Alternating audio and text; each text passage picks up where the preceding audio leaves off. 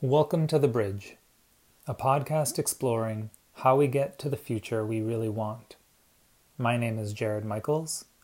I am a Zen priest, a psychotherapist, and a longtime student of this bridge. I am thrilled to be here with my friend and colleague Chris Searles and our guests as we try to build this bridge together.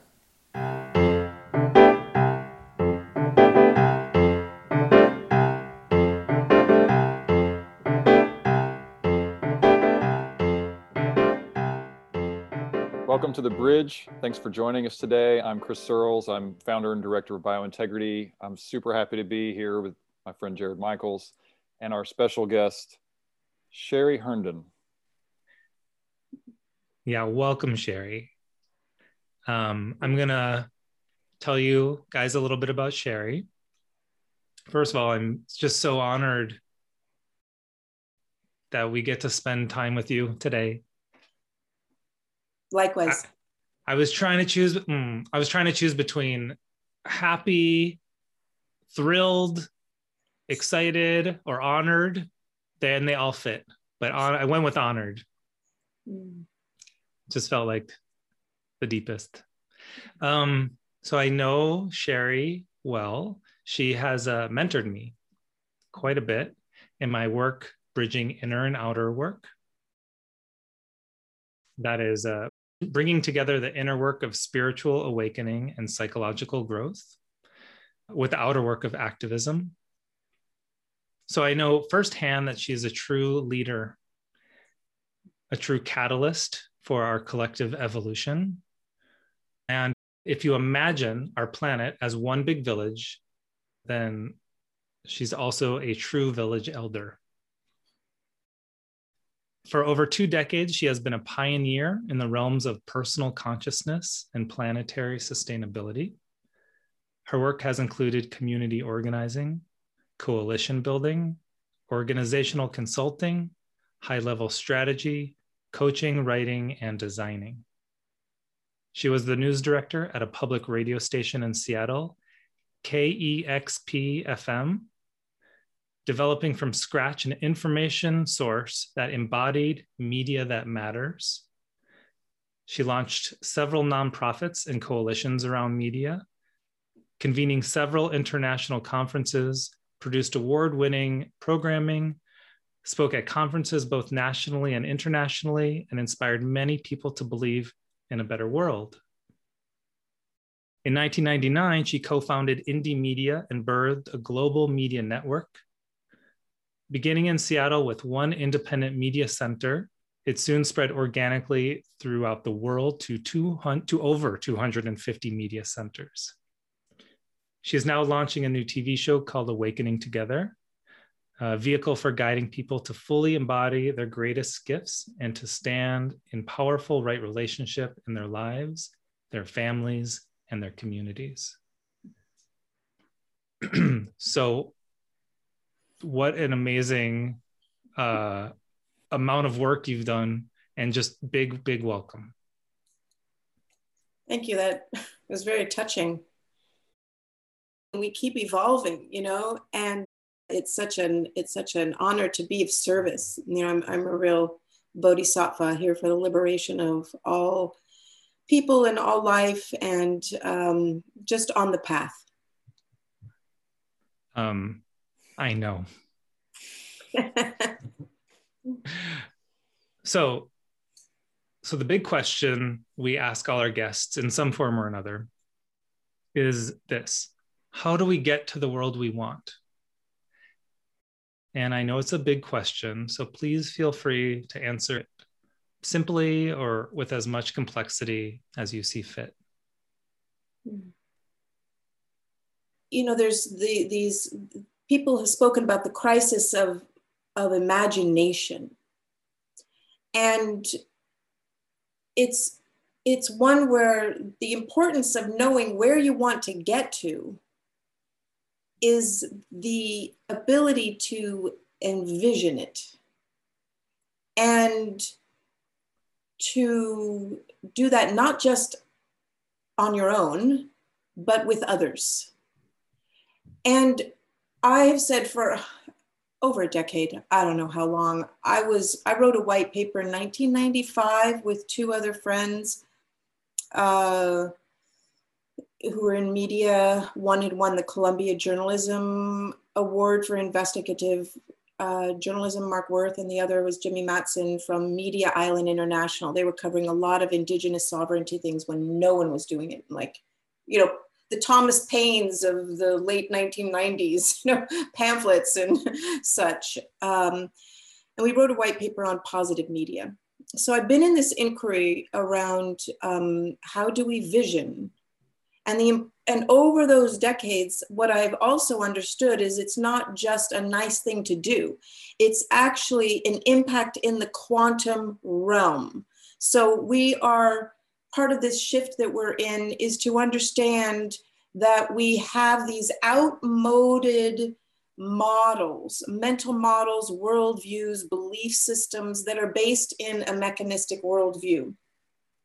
And we haven't gotten educated, re-educated to actually update them very successfully. And then where do you actually get to have explorations in culture together around the questions that are most important, or where do we want to go? And so that's one thing. So the actual process of sitting together and doing that. Okay. Then there is an aspect of what gets in the way. What gets in the way? So I want to name, you know, there's vocabulary. So we're always, shared language is very important. So a term that I want to plant in our seed is trim tab. Now, I have been looking at trim tabs my whole life. First, I didn't even know that I was looking for a trim tab, but I was like I'm a systems thinker. So Danella Meadows, I highly recommend we put that in the notes, and her Dancing with Living Systems and all of her work of elegant interventions into a system. The most impactful is like the Qigong of social change. It's not acupuncture, it's not the herbs, it's Qigong, elegant intervention. It's shifting the paradigm in which you are thinking. So like Einstein says, you can't solve the problem at the level of consciousness that created it. So we have to be attentive to our state of consciousness. And we know that we're in a large, let's not even go to COVID at the moment, but let's just say we have a lot of collective trauma. And if you just look at his history, and everyone should know their history, you know, Noam Chomsky taught me that in the 90s. It's like, if you don't know your history, you're doomed to repeat it. Or he was quoting someone else, wonderful and wise. And so you look at history and you're just like, wow, how did we create this civilization? Oh, by raping and pillaging and then killing. You know, that is not good for us. It's just not. So we have all this collective trauma. And there's, you know, people have written tons of books on that, and we don't need to go too far on that, although collective trauma is a very interesting thing and one that I'm really passionate about. But so we're clearing the way, so we clear ourselves of the trauma so that we actually can stand in the present moment. Okay. We can stand in the present moment. And there's a beautiful man, another one of my many, many teachers, Joseph Chilton Pierce. He wrote The Magical Child or something. Anyone having kids, I highly recommend that book. But he had a quote, passionate intent. So the intent, the passionate, this passion, our greatest heart's desire, intent, the clarity of our intention, different than what we believe and how we get there. And unconflicted behavior. So that is, do you believe what you say? What you say? Do you believe it? Because people say a lot of things and they don't actually believe it. And then let alone actually are in alignment with what they say. So we have all these gaps, right? We're closing the gaps into the wholeness, like the Kabbalists and would say tikkun olam. It's like restoring the world to wholeness. You know, I'm a wholeness coder.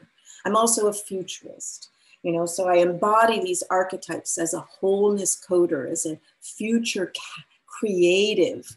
I feel the gestalt of the new paradigm. as Barbara Marx Hubbard, one of my great mentors. So we're naming a couple of these different aspects of what it takes for us to make this shift. And a trim tab, let me define it now, are those little things you can do that can make a huge difference, which is actually a really smart, strategic way to think. Like, we don't have to like, so a trim tab is the little thing. This is a term from Buckminster Fuller. We love him. You have the Queen Mary. So that's a big boat, right? It's very, very big. And let's say we want to move the Queen Mary. You can get 100 tugboats and you can be like, yeah, I'm going to push the Queen Mary. Ah, this is so hard. And then you have a rudder. Now, we probably have all been on a boat somewhere where there's a little rudder. We know what a rudder is, right? A rudder. It moves it this way and that. Queen Mary's rudder is 5 stories high. Okay, so that's big. How are we going to move the 5-story high rudder? Then on that rudder is a trim tab, and you move the trim tab. It's like, then it's a lever. It turns the thingy that I just forgot the name for, the rudder, and then it turns the boat. So trim tabs are really wonderful to pay attention to. How do we actually achieve the things we want with less effort than we think? So the Hopi prophecy, banish the word struggle from your vocabulary because it impedes your spiritual development.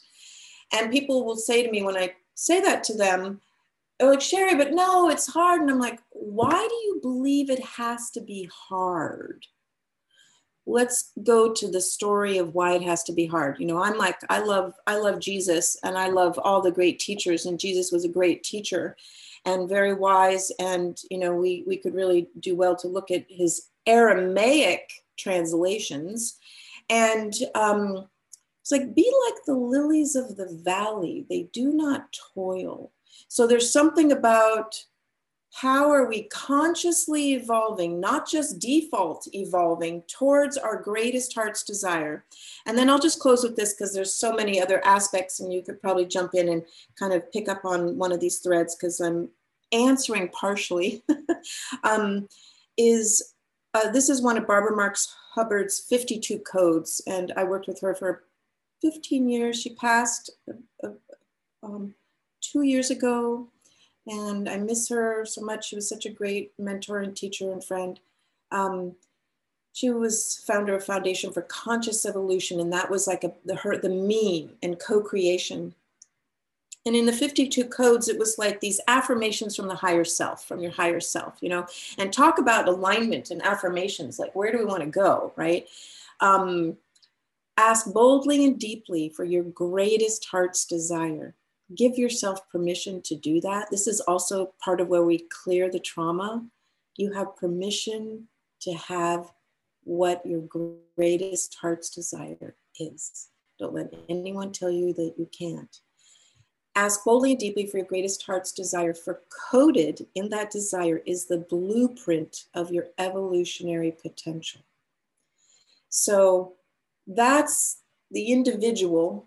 And then as we can begin to, we do the work, we clear we do the healing in the integral model, wake up, grow up, clean up, do the trauma work, show up. So those aspects of development is part of this key aspect. The last thing I'll say is being able to be honest with yourself around where you actually are. Huh. Can you feel that, everybody? Wow, that's like you have to stop for a moment. Do you have the courage to sit with where you actually are? Love yourself no matter what. Forgive yourself of everything. You know, by the way, forgive everybody else. Forgive everybody, literally. Hello, hello, so much easier. Clean slate, freedom from this place of presence and clarity. And then we're always navigating, like cleaning it up. Oh, you know, the reaction. Oh, wherever you are is where you are on the path. And you have to be patient with yourself. because then we get to be together creating from a more clear place of our capacities. There's all sorts of things we could talk about. What are the needed capacities to make this transition into a flourishing, enlightened civilization, which is what I'm here for. I feel like I've got enough for the next, year of development of my project from that. And I'm completely blown away by how relevant the insights you just shared are to the recent discoveries that I've made working through my process to try to get to the next phase of work. Mm-hmm. I am like, I need your phone number. I want you to be my mentor too. But wow. Holy Thank cow. you. Yeah. I think we just retire after this podcast. No, now we get to go, wow, what are we now capable of? What's become possible now? Yeah, and that's, I'll say one last thing because Jared has something. That is kind of the governing philosophy, or maybe not governing, but that is the underlying sort of goal of this whole reason why Jared and I are excited to work together is trying to uncover what we're capable of here. And trying to visualize it where you started, that this idea of the crisis of the imagination. So let me step back and let Jared say something. Yeah. I just have the same exact reaction, Sheri, just wow. And I'm going to listen to what you just said, on the recording 30 times because there's so many gems. And you went so quickly, and so I want to like really grok them. And I want to also say that just I didn't put this in the introduction, but I think of you as the priestess, and I just like love seeing you. It's like jamming. You're like a lead guitarist, just jamming like wisdom. It is so rad, and I just love it. And there's one last thing I want to say. Are the examples like the trauma work that you were talking about, the clearing work, the visioning work, are those all trim tabs? Great question. I would say, depending on what context you're putting them in, right? Because everything is context and content, and we focus so much on content. And now I really believe that we're shifting into understanding that everything sits inside of a context. So each of those things you named, yes, they are. And they all sit nested within a context. And if we actually then inquired into the uniqueness of their context, what was a universal kind of context, where we could see similarities, and then where are the particular contexts in which we can investigate more into the actual trees of the ecosystem, so to say. But yes, I would say so, because they're often, maybe we could actually say a slightly different frame is trim tab or elegant intervention into a system is being able to understand the underlying dynamics of living systems. So those are, I kind of didn't make a smooth segue, but it feels like it wants to be named, because I was speaking about sort of the old worldview of a mechanistic universe. And we have ways of understanding how the world works. And you could say those are trim tabs because they're mental models. We have maps and everything all over the place. And we have outdated maps, okay? And so we have outdated maps, and we have, one of the big things we did and still do, which creates a lot of our duality, and polarity comes out of duality, comes out of a certain level of consciousness, in the spiral dynamics level of development. You see a lot of that with the first tier of consciousness. Is people can't understand people who are different than them. Okay, when you're in a different level of consciousness, you can actually appreciate or understand that and have empathy, and you can see more of the picture. You see more, basically. But the core break has been separation from source and from nature. You know, we put ourselves above nature. I mean, biointegrity, right? The way to restore. So here's an example of a trim tab with regard to like nature, restoration or healing or rewilding or buying up, protecting the old growth forest. How could they possibly be cutting down old growth forest up on Vancouver Island at Fairy Creek? It should be, there just shouldn't eat. I mean, how is it even possible? I mean, I want to get in the boat and I want to get up there and I want to hike up that road and I want to like get on my phone and start, you know, broadcasting virally around the world. People are doing that. So, but it's kind of crazy. So this idea of separation from nature has us doing so much harm.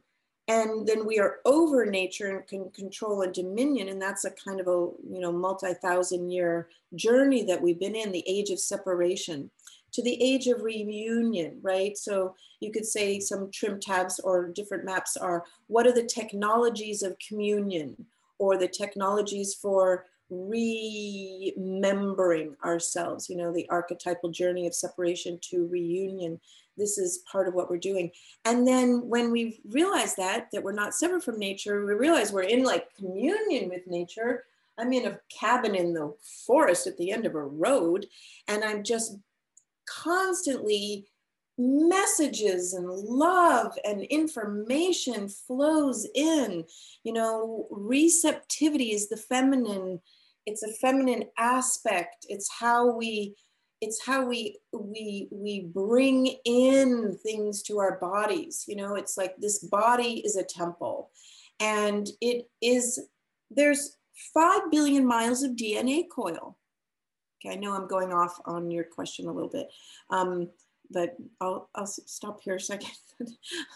I did love that question, because it's a very good inquiry place of like, how can we make change intelligently and with the wisdom of nature? So the principles of living systems are really important for people to understand. And Elizabeth Sartoris, evolutionary biologist, she, with my second master's, 1997, I was introduced to her, and then we met in 2000, and she just rocked my world. But then you understand when you design anything, because you are always designing, every single person here listening, guess what? You are a creator. You're not a victim. You are a creator, and you are always designing. Not just the architects, not just the da-da-da-da-da. You're designing the way you're going to have a conversation. You're designing how you think about having a conversation with your kids. You're designing how you're going to figure out your money situation. You're thinking, you're creating. We are humans. We think like that. So when we can tune in, unprogram, unlearn, the role of education is going to be a huge thing for our process of a global village. You use that word, and I really brought tears to my eyes to think of myself as an elder in the Global Village Council, and I feel the kind of truth. I stand as a temple, a pillar in the temple of this new earth in service. So paying attention to the lessons of nature, opening ourselves up to receive. And sometimes that receiving is actually, here's another, we'll just play with trim tab for a moment, of allowing yourself to receive. You know, so many people do so much work in the healing work, and Jared, you with the work you've done with supporting people in healing in order to then be effective activists and can bring sacred activism, you know, so that we really bring the parts of ourselves together. Everybody is has this non-physical dimension to them. I think of it as our spirituality and our spirit. We are spirit. We are soul. We are soul. We are eternal. We have these bodies. We get to inhabit these bodies. And we're just using a small fraction of the potential. And so that healing that we do on ourselves to heal the way we can unarmor our hearts. This is a really key piece of it, because, many men have got a lineage of things. Women have their own lineage of things. And we need to be really gentle with each other. And the more we can soften our bodies, like soften as in the nervous system, and that can be very easily with just like taking a few deep breaths, slowing down. I call it slowing down to the pulse of creation. And you can actually tune into your own pulse, like an inner kind of rhythm, and it's a pulse. And you can meditate on that pulse and just kind of like pulse with it.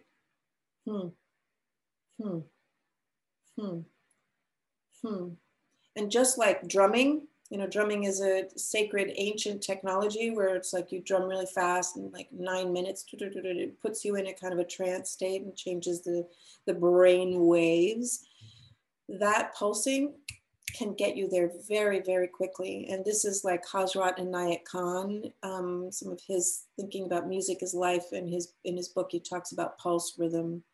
And so it's about attuning to yourself and to attune yourself to the frequencies that are most beneficial, and to tuning yourself as you clear things, letting things go, dropping them into the earth, so that you can be more present with each other without us having to be in a lot of reactivity. We're leaving the age. Richard Rudd, another teacher from the Gene Keys, he would say, basically this big shift that we're in, everyone's talking about the shift, right? The shift. It's been going on for quite some time. This transition zone that we're in between worlds. We've got a new world coming. The old one is dying. We're hospicing, we're midwifing. There's this whole dance. It's a very strange time to be here, but we came because we said yes to being here,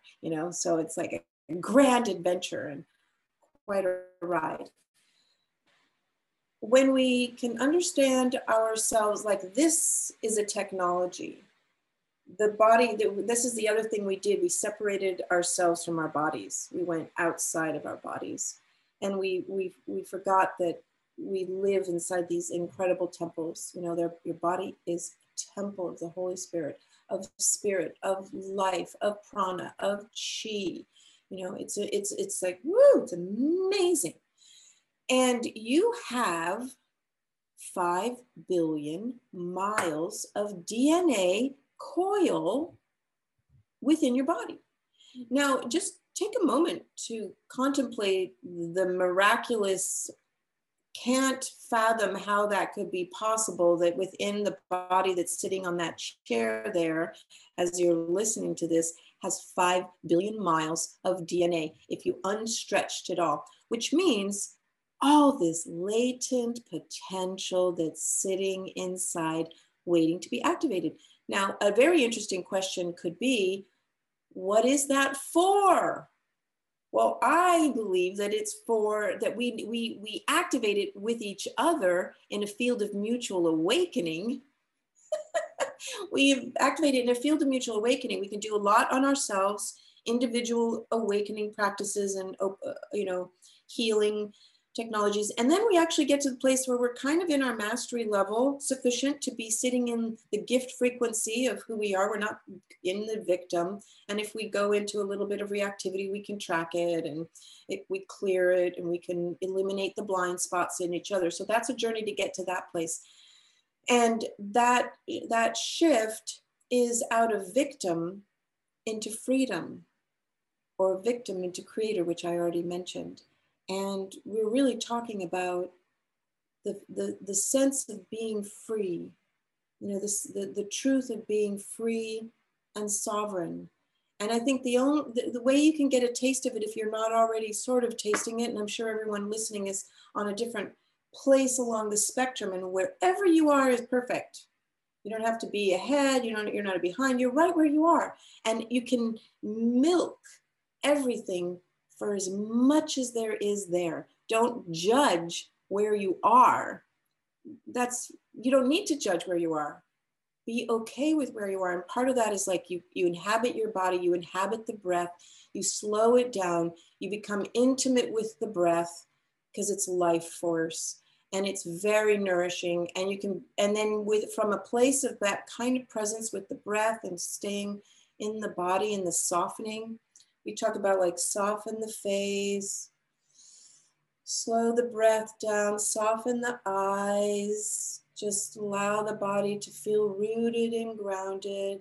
It's another thing we can do. It's a technology of connection is earthing, taking off your shoes and getting onto the earth. We are electromagnetic beings. We are body electric. We've gotten separated from the electromagnetic field of the earth on so many levels. And so that's one way to get reconnected. You know, just yesterday I sent Jared a photo of what has become a 6 table-legged model for Biointegrity 2.0. And it is just remarkable that the things that I'm suddenly kind of deciding, these are the pillars, these are the pieces that are most transformational to our culture, that will, you know, I like the analogy of the trim tab, that will help us to reconnect to our true identity and recognize that we live inside of a life support system. We live in a culture that is ignorant of that. And so we've got to rapidly advance ourselves, which is really about a new identification. And I think a new civilization. People are beginning to kind of come into this awakening, as you said, through a full body realization of the reality that, you know, we are animated beings. And the difference between life and death is that animation leaves the body. So it's kind of like, what the hell is going on here in terms of our science being so materially oriented that it denies the existence of spirit, denies the existence, or whatever you want to call that, the existence of animation, the reality of being a spirit living in a biological body. And I want to talk about all those things, but I have a different type of question, which is, how have you approached doing something as innovative and important as indie media in a world or in a time where people often are unable to access this self-liberation, this letting go of the things that are impeding them from being freer as themselves? And there's one qualifier I want to add to that I've become recently a huge fan of John Trudell. You're probably very aware of. And he talks about, you know, the basic kind of Christian paradigm in the developed world, that you're born a sinner. And so we don't celebrate the fact that we're miracles. We don't even really have that in our cultural lexicon. And he says that in Native American culture, that's the whole story. You know, when children arrive, it's like, wow, this amazing new being is here. And that's applied to every living thing. And so the orientation is always about this kind of openness and freedom and individuality in a community of miracles.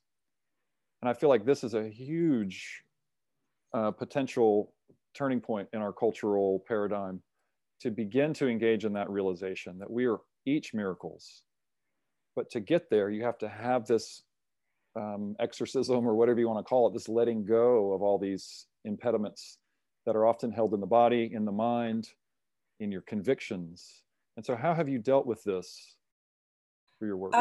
Wonderful, wonderful aspects that you're speaking to, and great inquiry and question. I want to just say something about John Trudeau. And it is Trudeau, right? Is it? I thought it was Trudell, because it's Trudell. Oh, Trudell. Yeah, sorry. I was in something else. John Trudell from the American Indian Movement. Yes. And spoken word. I actually hosted him in the 90s in Seattle twice. And I have a cassette double cassette recording of his spoken word at the Ethnic Cultural Center by the university. And I remember when he said, "We are all indigenous."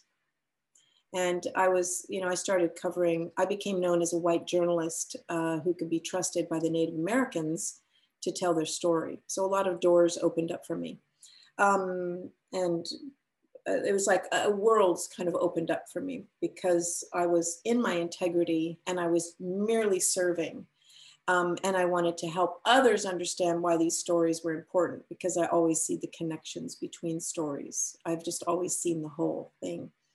So what he's naming, and I want to just speak to this first as a kind of frame, is the fact that one of the big shifts that we see as we're creating kind of religion 2.0 or meaning 3.0, as some people are speaking about it, is that we've been living inside of this story. So we really are creating a new narrative, okay? And we've been living inside the story of original sin, when actually it's original blessing. And when I read Matthew Fox's book, which made him a heretic, thank you, Matthew Fox, for being a modern heretic, which really, heretic actually means to choose, okay? So we have like all these things. I invite everybody, when you hear a word that you have association, if you have you go, heretic, just notice that is because of a story that you were told about what it means. And actually, it's probably built on a layer of assumption, built on a layer of assumption. And if you really want to get to the truth, then you have to do excavation. You have to be curious. You have to go, I want to know the truth. Well, you have to be something different in relationship to the information flow that's coming to you. So, original blessing, this is the reality that is really the reality. And there is a lot of unprogramming happening around that, okay?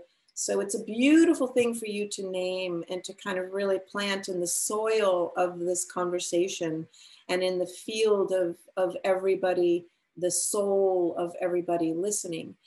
And so now to go to the question. So over the last, I started in 1990 when I was still in graduate school. I was doing something during the war, the time. I was putting together something called the Peace Pulse for Washington State. And basically I called up these groups who were doing peace things, got their information, put it in a newsletter, and then it got mailed out to people. It's like, that was like the old days. Can you imagine before the printing press? I mean, oh my God, we're at the edge we're at the cusps of technological innovations. So I think it's really important, I'm just going to digress for a moment, that we think that we're kind of stable in homeostasis. We like to be in our comfort zones. Comfort zone, I'm very safe and secure here. I know who I am. I know what I'm doing. I know what I think I know. And it's very small, actually. And so when we grow, we have to we have to welcome disturbance. That's what we say. Welcome disturbance, because it means change is afoot. Yes, change is afoot, let alone transformation. So we need to be getting prepared for some big changes coming. I just invite you to be prepared, whatever that might be. Just get yourself, listen to this conversation, listen to this podcast, and do your own deep thinking and excavating. So I've been doing this for a couple decades, let's just say, and at least 3, and pretty full on. And 15 years before that, I knew when I was like 15, or I knew that I was here on a mission. I was here for mission. I didn't even know how to talk about it. Like I'd say, I'm here for liberation theology. And people would be like, what? You're not a Catholic. And I'm like, who cares? I'm here for liberation theology, or I'm here for global transformation. And people would just be like, who are you? And I would, I was like a prophet in the wilderness. Like I totally identify with the prophets. Okay. I'm just like, when you're a futurist and you see things before other people see things, it's not, sometimes people are like, oh, that's such a nice position to be in. It's like, no, it's not. It's not. It's lonely. It's lonely. And it's not easy. Thank God I'm through that time, Now there's so much resonance, and we're not alone, right? We're not alone. Paul Ray, the sociologist, when he uncovered this new demography aspect of culture, the cultural creatives, and it was like, you're not alone. You got 40 million of you. 40 million of us? Oh my God. And now there's even more. So there is something very interesting what you said, just to touch on that point, of an expanded identity, to recognize that we are not alone and that we are connected to a vast network and movement and beautiful people who have shared values in alignment with ourselves. Now, that does not mean, to get to the question you were asking about the level of the reactionary and the kind of the challenges of working with people who are at different stages of growth. We could write a novel, we could write a book about that. And people have. There's a lot on this. So I'm going to try to try to find like the kind of relevant nuggets. There is always going to be a spectrum of people that you're working with, co-creating with, that you encounter, that you work with, or it depends on your life. It could be that you're in a job where you've just got people you didn't even plan on how these people, and everyone's different. So you stay tuned to who you are. So it's always a mastery.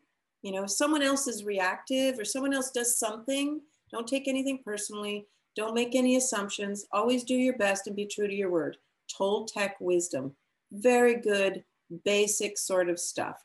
Really, this is like wisdom, all the streams of wisdom that is now ours to, it's the age of the integral age. There's a reason why it's called that, because we're integrating these streams of wisdom in ourselves so that we can be more wise and intelligent as we're creating these new social systems. Otherwise, we're just creating the same problem from the level of consciousness that created it. So we're really in a very expedited process, and we're learning things rapidly and very new. We have to pay attention to what's emerging.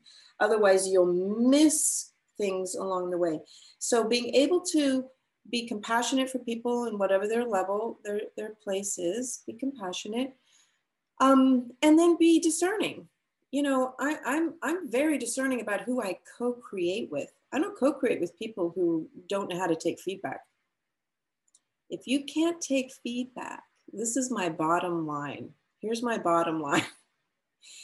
I can love you through anything, and I will wish the best for you, and I will cheer you on, and I will hold the intention and the dream you're holding. But if you cannot take basic loving feedback that is designed to support you, and you react and you react and you do it over several years and years, I know you're not growing.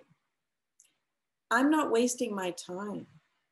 Just not wasting my time. Now, there's a difference between co-creating, creating a team where you are in resonance with the people who are like right with you.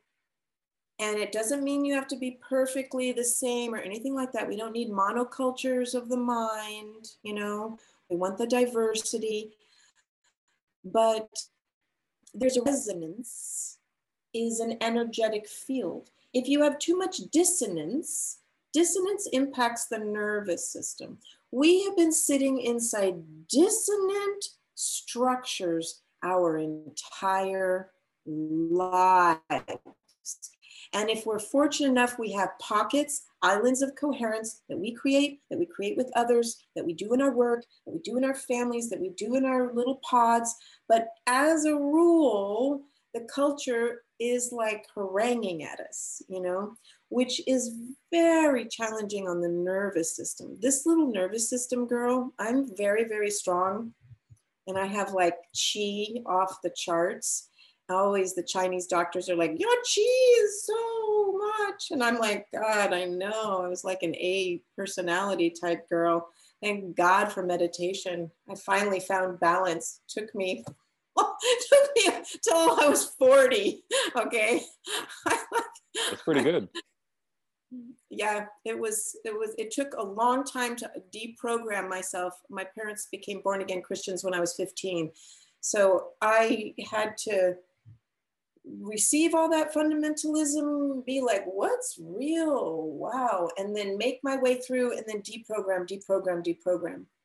So because I carry the archetype of the rebel as one of the many archetypes I carry, but that one was very valuable because I just was like, no, I'm not, it's not aligned. I don't agree with it.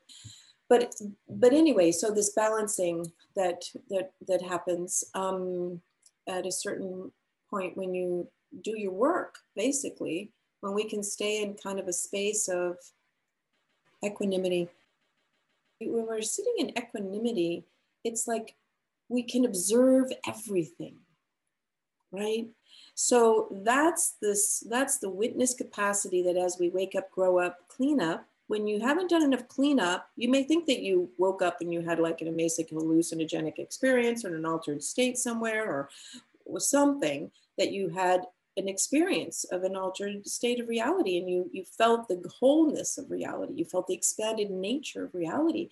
And let me tell you, I go there more and more these days, and I can't make it happen, but it's like I'm sitting in bliss. I'm in the supreme Satchitananda. I'm in the supreme infinite now. And I'm like, wow. And, I can't make it happen like this. It happens. So I think I navigated a number of different terrains, but I hope I got a little bit of response for you that felt supportive. Absolutely. Jared? I'm just loving this, first of all. I'm loving this. And I feel like just another metaphor, like I got my mouth over like a fire hose of like wisdom. It's just, so thank you, Sheri. Thank you. So I was sitting here, I was like, is there anything else to ask? And yeah, so one thing came up for me. There's so a lot of what we've been talking about is, for lack of a better phrase, psychospiritual. And this question is about what do we do? Like, what strategies, what organizations, like, I get really caught up in how to maximize my, I don't know about caught up, but it's a deep inquiry of mine, how to maximize my energy. And sometimes I'm like, oh, is it about joy? Like, do I go towards my own joy? Is that it? Do I go towards more like a scientific understanding? Like, do I search for the scientific, silver bullet, like protecting old growth forests, protecting tropical forests, tropical rainforests? What do we do? And how do we know what to do? Like, that's the question. Let's say we're doing our work, we're clearing, we're coming into alignment, we're listening. Does it just come to us? Great question, Jared. And I just invite everybody who's listening to really just allow the question to be within your being. Don't rush to an answer. Don't try to figure it out don't let the mind take it over. Let it ruminate within you. Like let it be a living, there's like a great Rilke quote about let the questions live inside you, so just would say that. And then, this is, no one can prescribe to an individual what they think they should do. It really is an individual journey. And I do believe that the word dharma is a useful word. And dharma is connected to kind of like your soul purpose or your mission. It's like vocation. It's not your job. It's not a job. People have jobs. And at some point, we're not going to have jobs anymore. We're just going to have vocation. Okay. That's my vision of the future. I have like a very big vision of the future. And actually, I'm going to share a book. I have so many books. I could go through all my books and talk about each one of them and why they're all important. So this is an amazing book by Zach Stein. Okay. And I've known Zach for a couple of years. He's quite an amazing guy. Education in a Time Between Worlds, Essays on the Future of Schools, Technology, and Society. Now, he is really utopic, and he has a big vision of the role of education to engender a flourishing culture. Okay, so in some ways, the question that you're asking is about what do we do to heal the world? That's this one. And what's, like, Joseph Campbell said, what's our greatest bliss? And so often we think we have to be martyrs. This is an old story. Martyrs, we have to suffer to do the thing. No, when we're tuned in and we're like that alignment, or we're like, something comes to us and we see it and we go, I have to do something. I want to do something about this. I care. It's like the identity expands. We have this expanded sense of caring. We care about more than ourselves. And guess what? We leave the ego, we leave selfishness, and we end up in philanthropy, the love of humanity. We just love people. We trust humans. We know that we are inherently good. The more we believe that, the more we believe that we've arrived at this crazy point on the planet where we're kind of destroying ourselves, and it's evolve or die. And we're like, well, everybody, we really should get it together really quickly, which is to your point, Jared, of like, well, there's a lot to do, right? So Joanna Macy, I really love her work. She's a Buddhist nun and a systems thinker, and her book, Work That Reconnects, is brilliant. And she talks about, there are those who are creating the new models and then there are those who there's holding actions. And the holding actions would be go to Standing Rock and stand there on the front lines and do that. And that is always welcome and always needed. And some people are praying somewhere because that's what they want to do. Or some people are doing soup kitchens or creating gardens in cities. There is 8 billion ways of serving. And really, it comes to what's inside yourself. And I think sometimes we want our minds to be at peace with what we think we should do to get to the right answer. And I just don't think that's it. I think that we also are always experimenting. And it's like, I read this thing recently that was like, imagine yourself as like the star of the movie of your life, which is kind of true. Not just imagine, but you are. You are in this film of your life, and you get to imagine what you want, and you get to go, that's what I want. How do I want this to be? Now, it doesn't mean it always plays out, starts to look like you think it is. That's when you have to surrender. So this is also alignment to higher will, and the surrender experiment is really important. But that there are no mistakes when you are playing in that way. There's only mistakes. It's like take one, take two, you know, it's like a mistake. Oh, and then guess what? There's never any failures.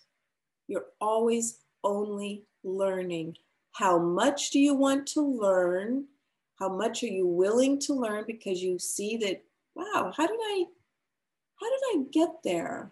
Like I had a recent experience where I went to Tulum thinking I was going to be co-founding this amazing thing with these cool people, and it just fell apart. And I'd never met any of them, and I thought we had all vetted each other. I thought we were all like aligned, and it was like, I still go, how did that happen?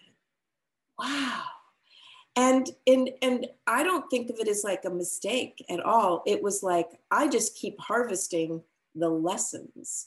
So we may choose something that in some ways gives us feedback that we need, just like Slumdog Millionaire. Anybody seen that movie? So we all have our own Slumdog Millionaire movie. It's like your life has a perfection to it that you can only see with hindsight. And then the more you can actually stand in the present moment, you can feel, I feel it more, I feel the perfection of my life. I feel the absolute perfection of my life.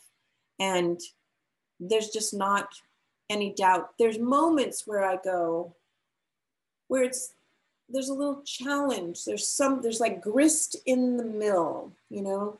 And what I know about grist in the mill is like, it's like the sand in the oyster creates the pearl. So we're always in a process of learning, alchemizing. There are no wasted experiences of what is ours to do. And then I'll just close with this because I know I didn't give you a nice, neat, tidy answer. I could work on succinctness. This is one of my things I don't do well. Although I can try if I'm forced to, or just asked to, is the how do we know starts with trusting yourself so deeply and just knowing that you can't make any mistakes and that you're only going to learn and that you're going to be guided. You'll be guided. The more you can surrender to the greater intelligence, like if you look at the universe, you know, I consider myself an evolutionary spiritual being. I believe that we are evolving and that spirit, we are on a journey with creation and we are life itself. So we are the universe experiencing ourselves and being like, wow, now look. And so that alignment and you know, spiritual etiquette would say, ask for help. And I think we have all been like the rugged individualists of America, you know, so many of us, at least in the United States, that rugged individualism. And I can do it myself. And that's actually, you know, part of the first tier consciousness. It's the orange level. And it was a very useful stage, but it's not where we are now, what's needed. You know, we're really in this other state of consciousness. And so in that rugged individualism, we forget to ask. ask for help, ask and listen, ask and listen. Like, how do you know? If you think that you will pull it out of your thing, I'm going to extract it from myself. Asking and listening and writing, if you write, or write in, speak into your thing, meditate, go for a walk, go for a bike ride. Sit with the stillness. Sit with the silence. We are such a noisy culture. Can't tell you how many cars I've gotten in over the years with my friends, and the radio is just blaring and they're talking to me, and I'm like, excuse me, can we turn down the radio? I'm just like, I can't handle it. I'm a canary in the coal mine. I have this like very sensitive nervous system that has brought me to this place of the subtle realms. You can be in bliss, which is an outward, like, naturally orgasmic, ecstatic state of being, which is kind of my place to be. I like that place. It's very much my nature. But I love coming in on the turn of the spiral, like the Fibonacci sequence, coming in, coming in, coming in, coming in, coming in, coming in, until you're right there at the still point. And then you're sitting there and you realize everything is there. Everything is there in the infinite potential. And we are stewards of the unfolding of that in the process of creation itself. So whatever we imagine, then we can create together from that place. We can.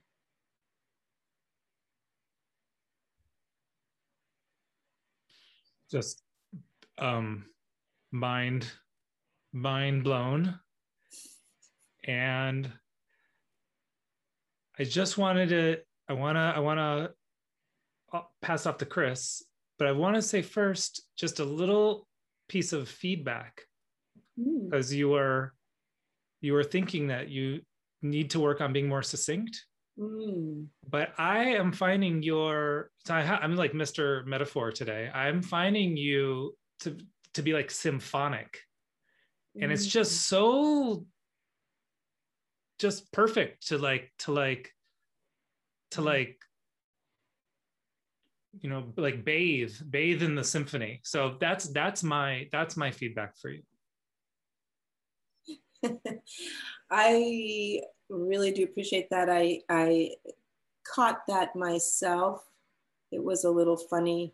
I have received feedback over the years of that, and that I went on too long, or I'm too rambly or something. And I think that I have, for those who have eyes to see and ears to hear, okay?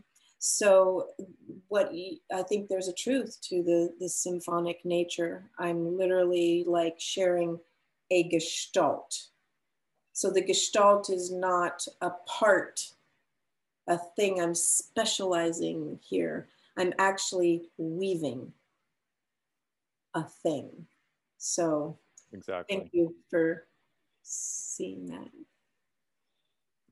Yeah, I was just going to say, I think you are being concise, and I think the symphonic analogy or metaphor is really good, really perfect. That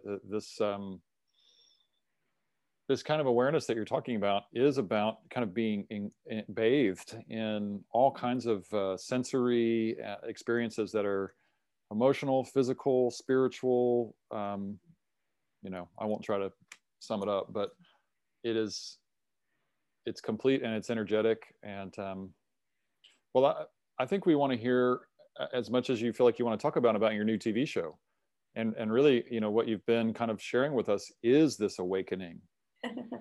But can you talk about a little bit of the new show Awakening Together, and kind of how you're approaching that, what you hope to accomplish, who you hope to reach? Yeah, thank you. And we'll just say already that we really appreciate that you're doing it. Wonderful. Well, thank you so much. So I was offered a television show on Apple and Roku TV and Apple Fire Stick, which I didn't even know about these things. And now they've been in conversations with people at Gaia TV and Netflix and Amazon Prime. And they want it to be big. So there's a little bit of the technical thing that has to happen, which is I need a studio. So that's what we're working on now. And I just trust that's going to happen. I've been doing a pilot series. I've done 4 episodes in the pilot series, and they've created another channel that they're not going to be as strict so that I could be on that channel. And we just haven't uploaded those yet.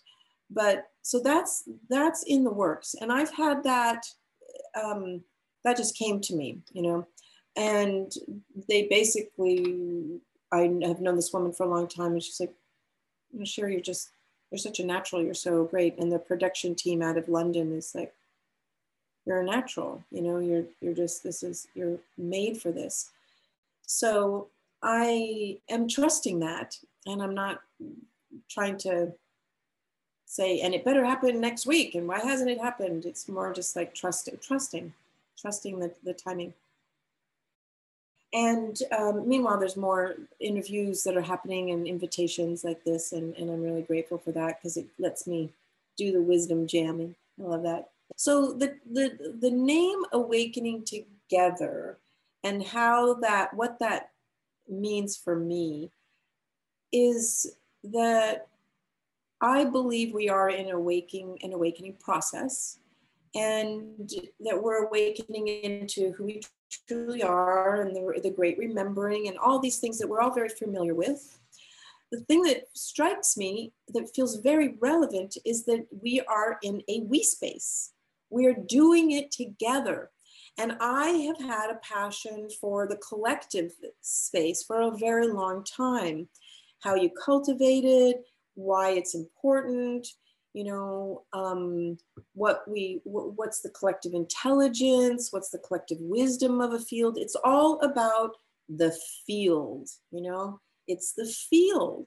And we are not separate, we are one, and we are one, and we are many, and we are one becoming one. And, you know, there's all these interesting dynamics. So we need each other, and we need to understand different technologies and you know, science and wisdom based understandings, that there is this confluence between the wisdom traditions and science. Like some people go blah blah blah, that's like woo woo, and I'm like I know it sounds woo woo, but guess what, it's not.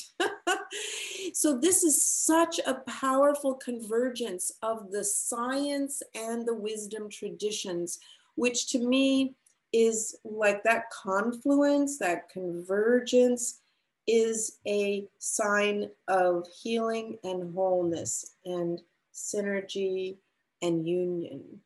And it's a very important harbinger, I would say, for the times that we are in, which I believe that we are in the times of the fulfillment of prophecies.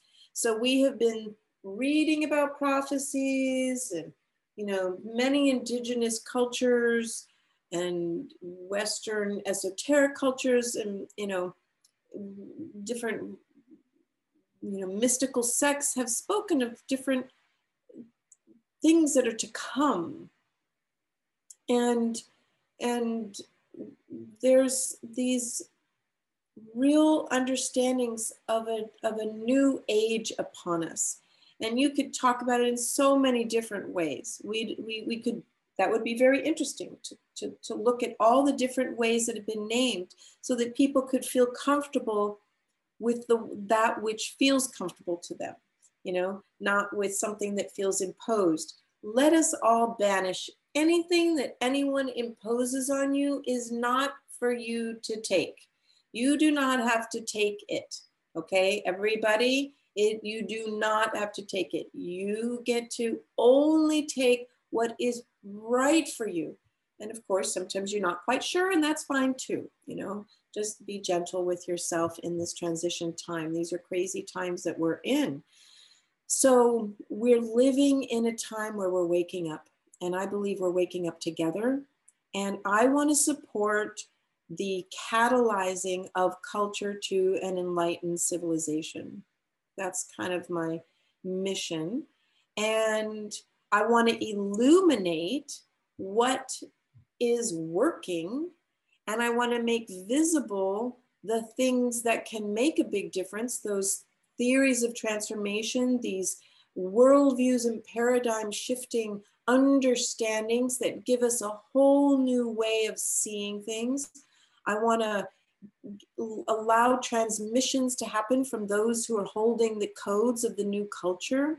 I want to connect the dots and make visible the new paradigm that is already here in our midst.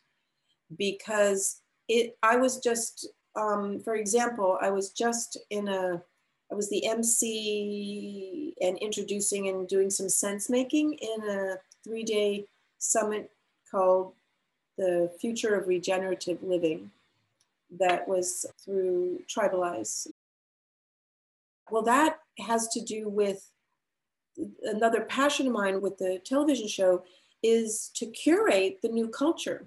Okay, and the importance of people having an experience of how much hope there is when you actually know what people are doing. And this beautiful man who is an incredible conscious investor and a friend that I've known for a number of years, and he was friends with Barbara Marx Hubbard, and he's invested in very conscious, cutting edge innovations. And I gave him a guest pass, and he, even with who he is and what he knows, he didn't know a lot of the information. And later he said, Sheri, I had no idea. And I loved your wisdom at the end of the day. And I came away feeling so hopeful.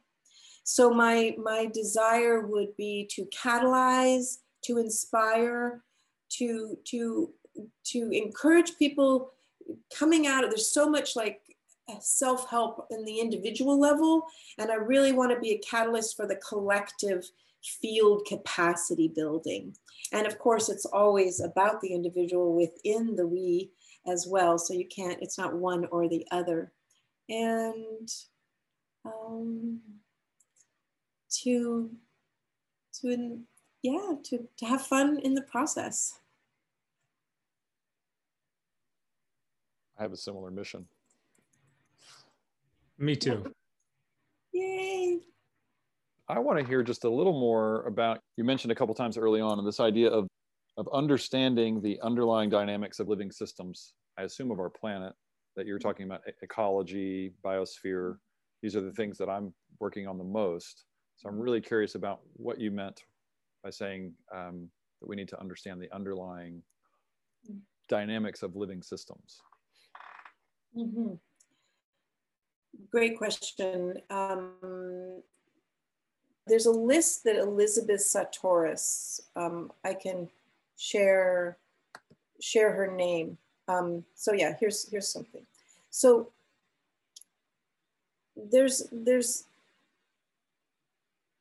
the understanding that we are part of Gaia, of this planet, and that this beautiful planet is part of the universe. And the universe has been evolving for 13.8 billion years. And we have these incredible life support systems. And there's a perfection to the way life works. And the body works. And then we design systems, social systems that are like our educational system and our system of work, and all these things are so disconnected.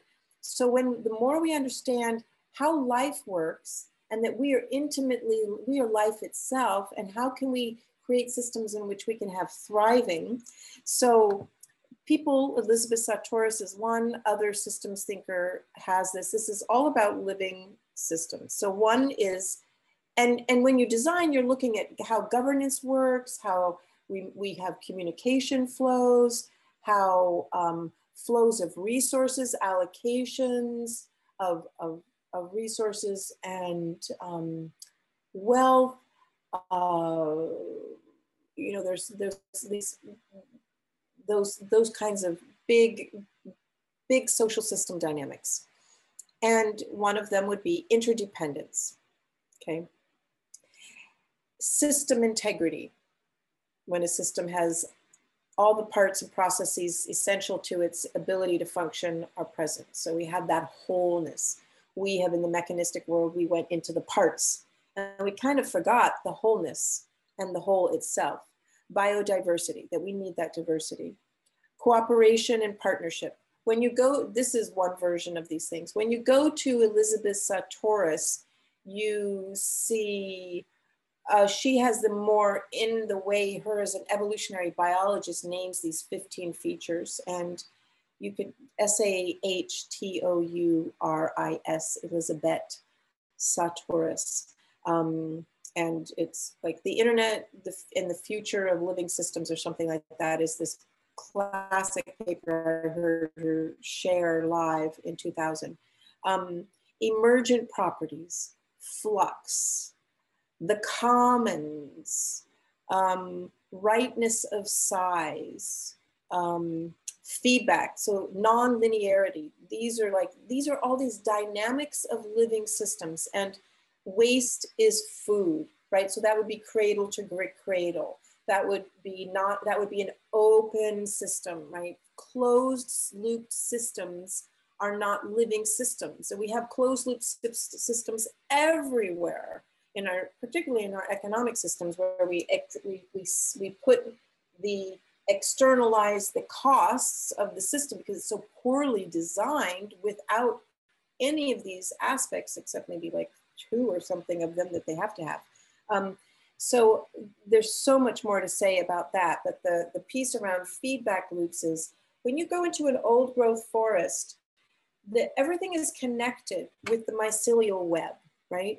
We have been fragmented, siloed, separated in so many ways because of our concepts and our scientific understanding, right? So we really are catching up to the science, the new paradigm, a quantum understanding, the wholeness, that we are in, we can be in right relationship to all nature, that we're not separate, all these very fundamental things. I said early on about feedback, and that feedback is so important in the human relationships because it means that you're growing. In a living system, the feedback is constantly, like the trees, they know, oh, that tree over there needs extra support. You know, it gets the resources to where it needs to go. That's like the intelligence of a living system that is, I like this term, creating the conditions conducive for life to thrive, and then self-interest at every level of scale. So the cell is like, I want to be the best little cell I can be. Oh, and I'm in a larger multicellular or thing. Oh, and then I'm in even bigger. Oh, you're always nested in a larger whole, which is the identity question. So I'll just leave it at that. I love all that. I really do want to talk with you more if possible, but Jared has the next question. I don't have a question. I just feel like I forgot who it was that. Oh, the investor, the wise investor went to the summit. Yeah, who just feels hopeful. I haven't felt this hopeful in a long time, and I am just like I'm like disoriented. I'm like, it's so just honestly, everything you're saying is just true. I just know it's true, and it's just so I just so appreciate it. And I want to talk to you more too. I want to go to your wisdom jams I just, that might sound a little like I'm like putting you on a pedestal or something, but I'm not. I'm just really, really appreciating your mission, and I want to help you accomplish it. I share the same mission. I feel like, you know what I feel like? I feel like I just like, even on a deeper level than I already knew, like you are a village elder. And it's so, it's so needed. I need it so much. What did you say? 20, 40 million of us? Those us 40 million need it. Us 8 billion need it. We need this. We need this guidance. We need this facilitation. We need help making these connections. We need this we space. I don't know if you want to respond. Feel free to just receive. I can respond. Okay. Well, thank you. I appreciate the naming of hope, because, I really am in my Dharma. It's taken me a long time to get here in this lifetime, and it's actually the culmination of, you're really experiencing me in the culmination of lifetimes, fulfilling my Dharma, to be of service at this particular time of history. And my name is Sheri, which is sharing. And I've taken on the middle name Sophia. So Sheri Sophia Herndon is the name I've really been using. And it's wisdom. And so I love that really comes through. And I do feel that. And I'm just grateful for the reflection, because it tells me I'm on the right track, and that I've been impatient at times in my own life to get to this point of a kind of a culmination. I'm 61 years old, and so I've been at it for, a while.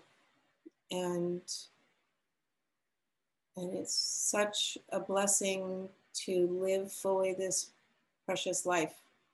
And I'm just getting started. I literally feel like I'm just out of school. I'm like, well, that really took kind of a long time to get through that, school. And now I'm like, finally, jeez. I'm like, I am so ready. Well, I'm glad you're just getting started. And there's this Buddhist practice of asking Buddhas to stick around. So I'm asking you to stick around. Mm-hmm. Yeah.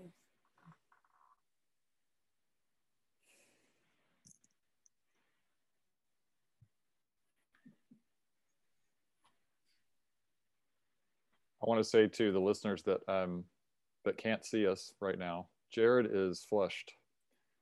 And we've done a few of these interviews, and this is the first time I've seen him change color. So it's pretty special. And we also all just bowed to each other.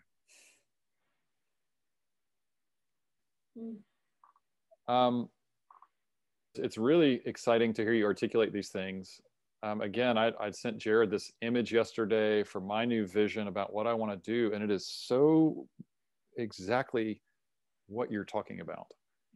There's a sixth table leg, and we won't go through that, but the last piece is, in terms of a crisis of imagination, what do we do? I've been thinking about this for a long time. What is the optimal future? Why aren't we having that public conversation constantly? How good can we make the future? And I think it's relatively easy to figure out, especially in terms of the biodiversity crisis, the climate crisis, the wicked problems that are wrapped up in all of that. In a nutshell, what we've done effectively is disassemble the wilderness continuum that is the life support system, and everything that's wrapped up in that is what we're dealing with in so many different layers and dimensions. So if you look at the science aspect of what do we do now, it's like, well, okay, so we need to stop destroying what's left. We need to regrow the wilderness continuum. Since there's so many people everywhere, so many streets, so many, you know, pieces of machinery and concrete and all these things that we've added, we have to integrate the wilderness continuum back into our built world. We have to peel back aspects of the built world. But the science is really clear that just allowing things to naturally regrow is really an ample climate solution. And it's obviously the biodiversity solution. And when you look at the cost, the financial cost of doing that, it's probably in the range of a couple of $2 trillion, which relative to something like the current Pentagon budget is about 2.5 years of the Pentagon budget, maybe 3 years. So how do we reach the super wealthy? Not just Jeff Bezos, but also the institutional things that are here, such as the endowment that is underneath the University of Texas at Austin. It's a 40, or Harvard. You know, these are 40, $50 billion endowments that are just sitting around. We've got plenty of resources. And I say this out of the context of the indie media work that you've done. I know that began with the WTO protests, I believe, the World Trade Organization protests. How do we reach these guys? There was a history leading into that, but that's when it was catalyzed, yeah. How do you reach those? So there's the issue is not, as you pointed to, the lack of resources. Those endowments have been sitting there for a long time. There's a good reason why they haven't been tapped into. Like, why haven't people who have the resources already put them to use? I particularly, myself personally, am not relying on Jeff Bezos or Bill Gates or any of these people with their billions of dollars. I think that part of the flaw that we have had is that we have relied on these people with their billions. First of all, how do they even get their billions? Off of people's data and things. Anyway, not in a really good, healthy, dynamic living system way. So I don't want to put energy there. And I think there's just way too much of like, they're saving us, or we need to get money from them.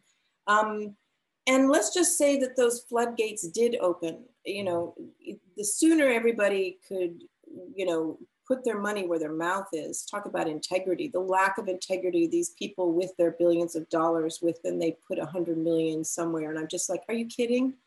Don't even put it in the paper, stop it. That's like me giving 10 cents. You know, it's like, it's pathetic. And sorry for being so strong feelinged about that, but I do feel that way. And not to diminish the good that people have done, but it's like, considering the wealth they have and how they've made it, they have not done anything to really serve the planet in a time of great crisis. So even if the money was released into all the things that, like, let's start rewilding, and let's create the contiguousness of the wild spaces and protect the wild spaces, protect the spaces around the wild spaces and the wilderness zones, and stop all the clear cutting and all those things. People are working on that stuff. Even so, it's not enough because the consciousness is still stuck. And so that's why I believe that we are these liberation. That's why awakening together is like really critical to, like, if we actually understood that there was an identity of the we space of the people who were all aligned with what we're talking about here, and it's in the 250 million, and some people say you just need a square root 1% of the square root of 1% of the population to make a shift. You know, when we claim that as understanding the dynamics of systems change in a non-linear way, non-linearity, non-linear quantum jump into a new state and a phase change, well, then everything is really different. We are not working on an incremental, oh, that's going to take so long. And I'm like, what paradigm are you living in? You know, it's kind of like, choose wisely the paradigm that you want to be living in, be conscious about it, and then recognize that the opportunities for us to be making change are all around us. And the more we put our authority outside of ourselves, the more we slow the process down. So it's a both and. I don't want to dismiss what you're naming of like people could do that right now. They could, and that should happen. Should have happened, hate to say should have happened already. And I believe that the abundance engine, that's really the true economic new paradigm that's coming, is going to, and then we have to be good stewards of the commons and our resources, which is why we have to prepare ourselves to be wise to how we govern ourselves, to how we make decisions, how we sense make, how we listen, how we share information flows. That's like a principle of living systems. Our information stuff is just, all you have to do is watch Social Dilemma and be like, oh my God, and that's been going on for decades. So I think I'll just stop there. I could go on. That's wonderful. Thank you. Jared. Sheri, we must end for today, but just a infinite thank you. Mm-hmm. I would say enthusiastic and exciting and excited by you. Thank you as well. Well, thank you. I feel so grateful and enlivened and inspired and catalyzed and blessed. And this has been super fun for me too. Absolutely. Lots of love to you. Love to you all. I look forward to next time. We do too. We've been speaking with Sheri Herndon, co-founder of Indie Media, the global media network that laid the groundwork for global citizen journalism. She's a next-level organizational consultant and evolutionary strategist for whole systems shifts, and obviously much, much more. Keep an eye out for her new TV show, Awakening Together. She has a meditation site on Bandcamp that's also called Awakening Together. Her first meditation is called Deepening into Essence, and it's perfect for tapping into your highest potential and presence. From those who have used the meditation, it has been getting rave reviews. You can also connect with Sheri on Facebook. She goes by her real full name there. You can also connect with her through her website, sheriherndon.com, SHERIHERNDON.com. Thank you again, Sheri.